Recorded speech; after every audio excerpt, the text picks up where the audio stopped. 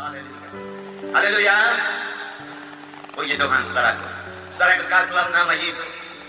Minggu yang lalu kita mendengarkan firman Tuhan bahwasanya di dalam Yesus kita semua sudah bebas dari dosa dan bebas dari kutuk dosa. Yesus datang untuk mengampuni dosa kita. Firman Tuhan berkata, walau dosamu merah tanah sekali menjadi putih seperti salju, hitam sekali menjadi putih seperti bulu kambing domba. Ini semua karena Yesus telah mencurahkan darahnya bagi kita, dan darah Yesus menyucikan kita dari segala dosa. Tetapi kita bukan hanya disucikan Tuhan dari dosa saja, Tuhan juga membebaskan kita daripada kutuk dosa. Ada kutuk dosa. Minggu yang lalu kita telah melihat saudaraku beberapa macam kutuk dosa.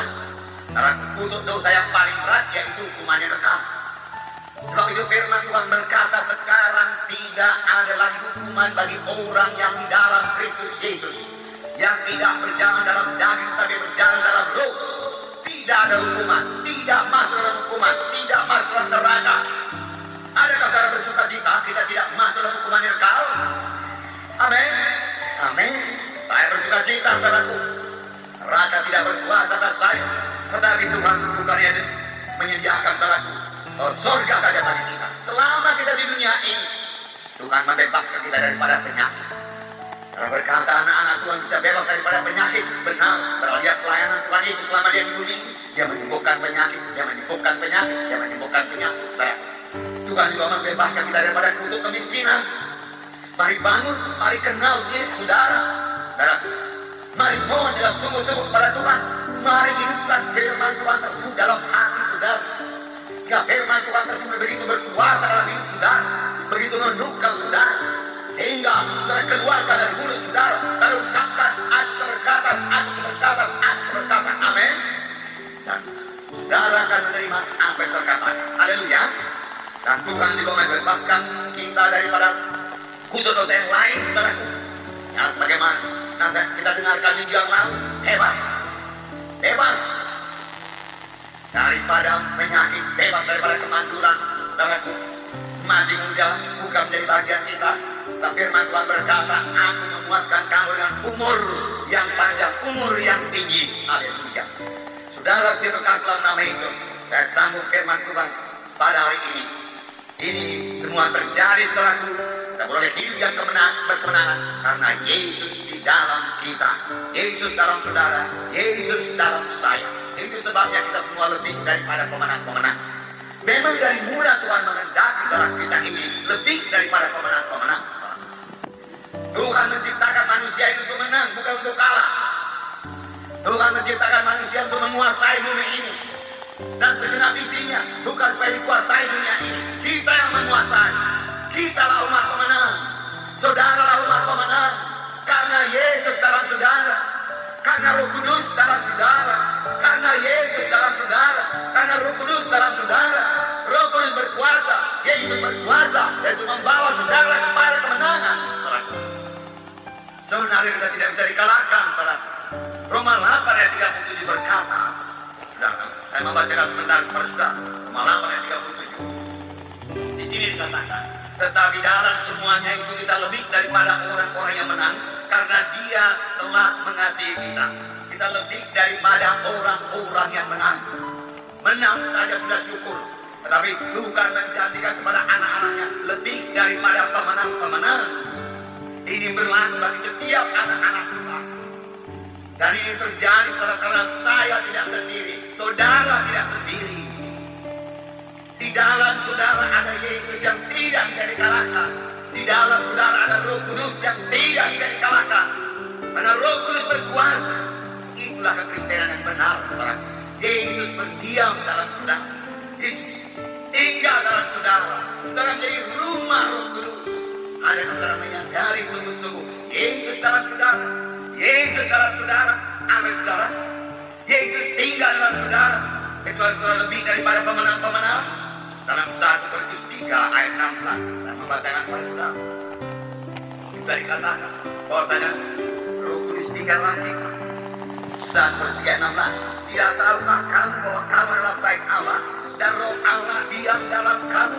Roh Allah diam dalam kamu. Roh Allah diam dalam saya. Amin, saudara. Roh Tuhan tinggal dalam saudara. Yesus tinggal dalam saudara.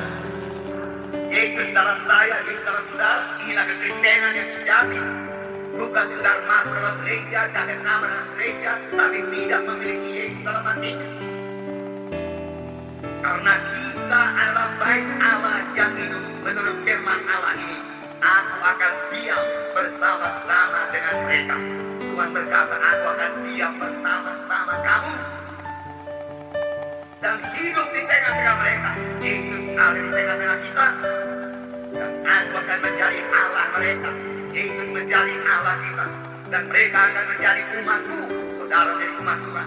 Sebab itu, keluarlah kamu dari antara mereka. Dan pisahkanlah dirimu dari mereka firman Tuhan. Dan janganlah menjauh apa yang najis. Maka aku akan menerima kamu. Dan aku akan menjadi bapamu. Dan kamu akan menjadi anak-anakku laki-laki dan anak-anakku perempuan. Demikianlah firman Tuhan yang Maha Kuasa. Tuhan mau menjelaskan lagi betapa eratnya persekutuan kita dengan Dia. Sehingga firman Tuhan ini berkata, aku akan tinggal dalam kamu. Aku bersama-sama dengan kamu. Kamu adalah bait Allah. Karena aku dalam kamu. Janganlah kamu itu bergabung dengan penyembahan Allah. Tuhan berkata, karena apakah persekutuan antara terang dengan gelap. Kamu adalah terang. Keluarlah daripada kegelapan. Pisahkan dirimu, maka aku akan menyambut kamu. Dan kamu akan menjadi anakku laki-laki, anakku perempuan. Demikianlah firman Tuhan yang Maha Kuasa. Allah kita itu Maha Kuasa. Tidak ada perkara yang mustahil kepadanya. Itu sebabnya saudaraku, kita bersukacita, kita bersyukur. Amin saudara. Haleluya. Jadi yang pertama sekali saudaraku, biar kita sadari sungguh-sungguh bahwasanya Yesus dalam kita, Roh Kudus dalam kita. Sama itu saudaraku. Tuhan Yesus berkata adalah berguna bagi kamu kalau aku pergi ke surga. Karena kalau aku tidak pergi, penolong tidak datang kepadamu. Tetapi kalau aku pergi, dia datang kepadamu. Dan dia akan tinggal selama-lamanya bersama-sama dengan kamu. Dan Roh Kudus akan memimpin kamu pada segala kebenaran. Itu sebabnya saudara bisa berdoa. Amin. Karena Roh Kudus di dalam saudara. Itu sebabnya saudara rindu berdoa. Itu sebabnya doa saudara bersekutu dengan Tuhan. Karena Roh Kudus yang berdoa di dalam saudara. Oleh sebab itu sama bagaimana firman Tuhan 2 minggu yang lalu. Jagalah persekutuan saudara dengan Roh Kudus. Rasakan selalu kehadiran Roh Kudus di dalam saudara. Oh, dengarkan suara Roh Kudus, saudara. Berkata-kata dengan Roh Kudus, saudara. Roh Kudus akan berkata-kata kepada saudara. Jangan biarkan seluruh persoalan hidup di dunia ini meliputi saudara. Atau menekan saudara. Atau membuat saudara khawatir, saudara. Dan atau membuat saudara marah. Itu sangat mengganggu persekutuan saudara dengan Tuhan. Jangan biarkan kemarahan saudara menguasai saudara. Jangan. Serahkan saja kepada